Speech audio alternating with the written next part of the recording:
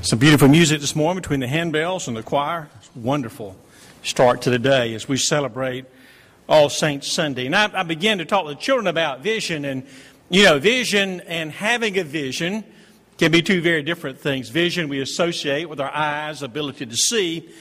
And a vision is something that may happen if your eyes are closed or you're in a dark place.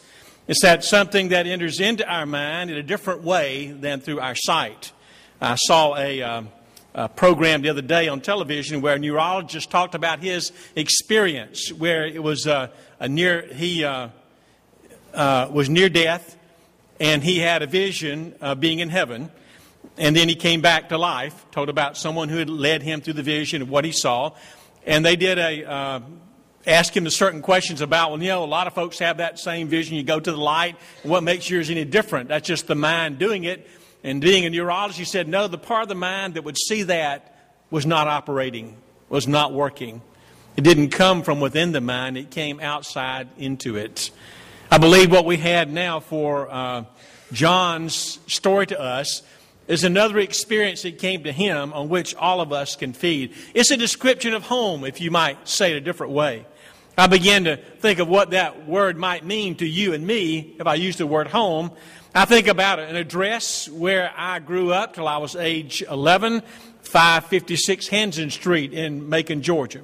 Another address is on Marsh Allen Road where we moved to, and my parents lived until my mother died, also in Macon.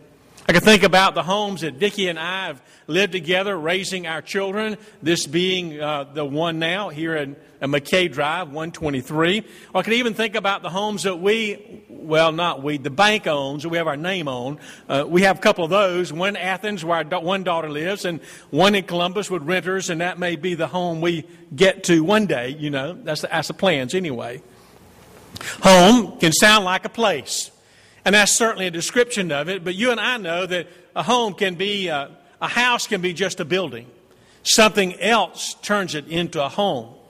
And what he describes for us is not just a place that we might see and not have an investment in, but one where we're drawn into because of the way we've lived this life.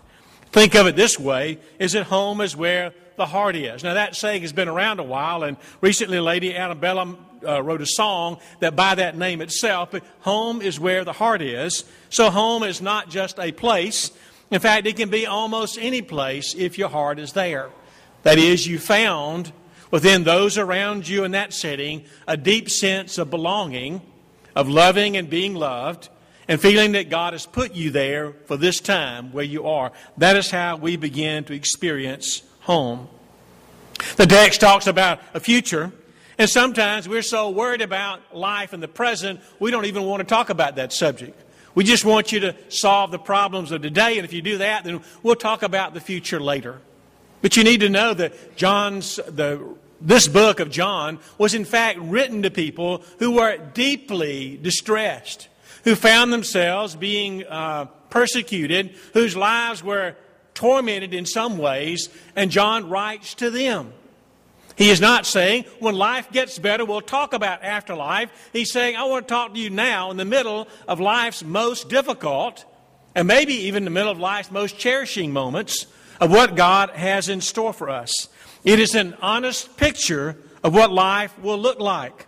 It is something He wants us to see, and He gives us a way of seeing it in a word picture. Pictures sometimes are visual, and I think of artists. Yesterday we had the funeral of Ray Layton. He and Catherine have attended our church for several years, and Ray is an artist. I had the privilege a few months ago visiting their home, and he took me to his studio, and it's amazing to me how an artist can either look at a picture or a scenery, and they sometimes just within their head can take that paint in their hand and produce a beautiful work of art. I couldn't begin to do that. I don't want to do it good with a camera. Might as well with something else, but someone who can give you a picture. John gives us a picture that captures our imagination. Not just for the moment, but gives us a source of strength for what's going to happen both in the present and in the future. We'd call it life situation. There's a German word called Sitzenleben that you don't need to remember, but it's saying that's the setting in which all of us are living every day. The circumstances around which you and I have little or no control. It's different for some of us, in some ways shared in others. And in those circumstances, we're called to live our faith. The book, The Road Less Traveled, I remember the book most of all for the very first sentence found in the book. And I've quoted it before. It goes like this: life is difficult. And after that, if you accept that, you begin to realize that it is in that acceptance you can live your life at its best. So part of John's writing to us is an admission that life has difficulties in it, but in knowing that, you can live it the best. Not in hiding from it, not in staying away and doing only the easy parts, but in submerging ourselves in what may be very difficult, we find also God's plan for us. Faith is expressing itself in our struggles. It's what God gives us in our picture. He said there is a new heaven and a new earth. And you and I would say, well, I haven't seen the old one yet. The old heaven you mean? What do you mean by new earth? It's kind of frustrating at times when we see new things around us and they just don't seem to stay new very long. One of my favorite billboards is of a used car dealership. You know what he said on the used car dealership? His signboard says, everybody drives a used car. Don't you know the person who just went down and bought him a brand new car and drives by it, what they think when they read that? All of a sudden, you mean when I drove it off the lot, immediately it became a used car? Well, yes, it did. Because even though you've used it only a mile or a few, it still isn't brand new any longer. Well, new in the kingdom is a promise of something that will stay fresh, that is not going to revert to the old and need to be replaced in time. There was a family we had some years ago at a church, or a farm family, and they had two houses. One house was the one they lived in. The house next to it, not 30 yards away, was the old home place. When they wanted a new house, they couldn't see taking down the old one. Instead, it stayed there. And in time, all the shrubs really grew up around it, and the windows and doors didn't work as well anymore. They would even store some crops inside of it, so the old became older right next to the new. And every day when they stood out in their front yard and looked, they could see the new, but they also had to look at the old. He's saying to us, when the kingdom comes, there is the new. There's that freshness about what God is doing, and all that we have struggled over finds its conclusion and something more that God offers. He says some things identified in the story we'll talk about in a moment. One, he says, first of all, there's no sea. And you and I begin to wonder, and why would he say that? Because you need to know that John is exiled on the Isle of Patmos, where he writes this, and the sea separates him from all the people and the loved ones he has known before. It is a barrier to him. He's saying to us, those barriers come down. In that new kingdom, the things of distance and separation are gone. We can get to those whom we love and need to be near. Know that. There are no more tears or sorrow or crying or pain. In this life, they are. They are here, present. They will come. But he reminds us that there is a newness about that kingdom that reminds us what we experience here is not the last. Every time we have a funeral, we always remind the family that as people of faith, we believe that there is a life beyond this one. That God has made a promise. Jesus has said that to us. We'll come to exactly what he said in just a few moments. John paints a picture of a city that is freed from the infection of sin. It is freed from all those things that make this present world unpleasant for us. It does not suggest, though, that because we have sinned, we cannot be in it. He simply wants us to know that that activity will not be around us anymore. You know what that means? That means in this next world, there'll be no crime, which means there'll be no need for police or jails.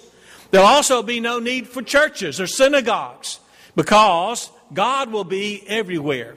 His presence is manifest, seen. So why do we need a church to remind us of it? So many of the things that are present in this world to attempt to keep us safe because of God's security there, what He offers to us that will not need to happen any longer. He's one that loves us. Lets us know in this picture that while sin disappears, and He said even no sun or moon or night or darkness appears, because God is a light. He illuminates everything. And what is present? What is present is seen is the glory of God. God is everywhere. It says the Alpha and the Omega. I don't know when you come on Sundays if you ever notice the pads on the altar rail, but the very first two pads nearest the center here, one has the Alpha symbol and one has the Omega. To remind us He is the first. He was here at the very making, and its conclusion is about the very purpose for which He is here. It will come to His end, not just to its own. We come celebrating He is the one, the goal to which we are headed. He continues to wait on us to do well in this life. I read to you verse 7. All who are victorious will inherit all these things, these blessings. I will be their God, and they will be my people. We're always trying to find ways to handle troubles in our life, and this one was written in a book called St. John's in the Village. I'm not suggesting them. It's just an idea of how people try to handle troubles. Some persons say this: indecision is the key to being flexible. That's how some folks face troubles. You cannot tell which way the train went by looking at the tracks. Does that make a lot of sense? A lot doesn't, okay. And there's absolutely no substitute for a genuine lack of preparation. Some people get through life looking at it that way. And nostalgia isn't what it used to be. Think on it there, okay? Think on that for a moment. And my last one is my favorite one. It says, never wrestle a pig. You both get dirty, and the pig likes it. So, when you're trying to figure out the best way to handle troubles, there are all kinds of choices out there in our world. But we remind ourselves that God never forsakes us. He's the one that has a desire for us. His love, He has a plan, first of all. The world is not just headed somewhere on its own, but by His design, it is following a plan. And that we, as people who believe and are followers of Jesus, are in His plan. It's not a different one. We're a part of it. And God will work out His plan using us. And we need to know that that plan works. It will not fail in the end. Much of our own attempts of trying to plan and do on behalf of God gets misdirected. We're trying always to discover what is His plan and to be about it. In John's Gospel, chapter 14, using an Amplified Bible, it says this: in my Father's house there are many dwelling places, parentheses, homes. If it were not so, would have told you, for I'm going away to prepare a place for you. And when I go and make a place ready for you, I will come back again, will take you to myself, and there where I am, you will be also. He's saying to us, there is a game plan.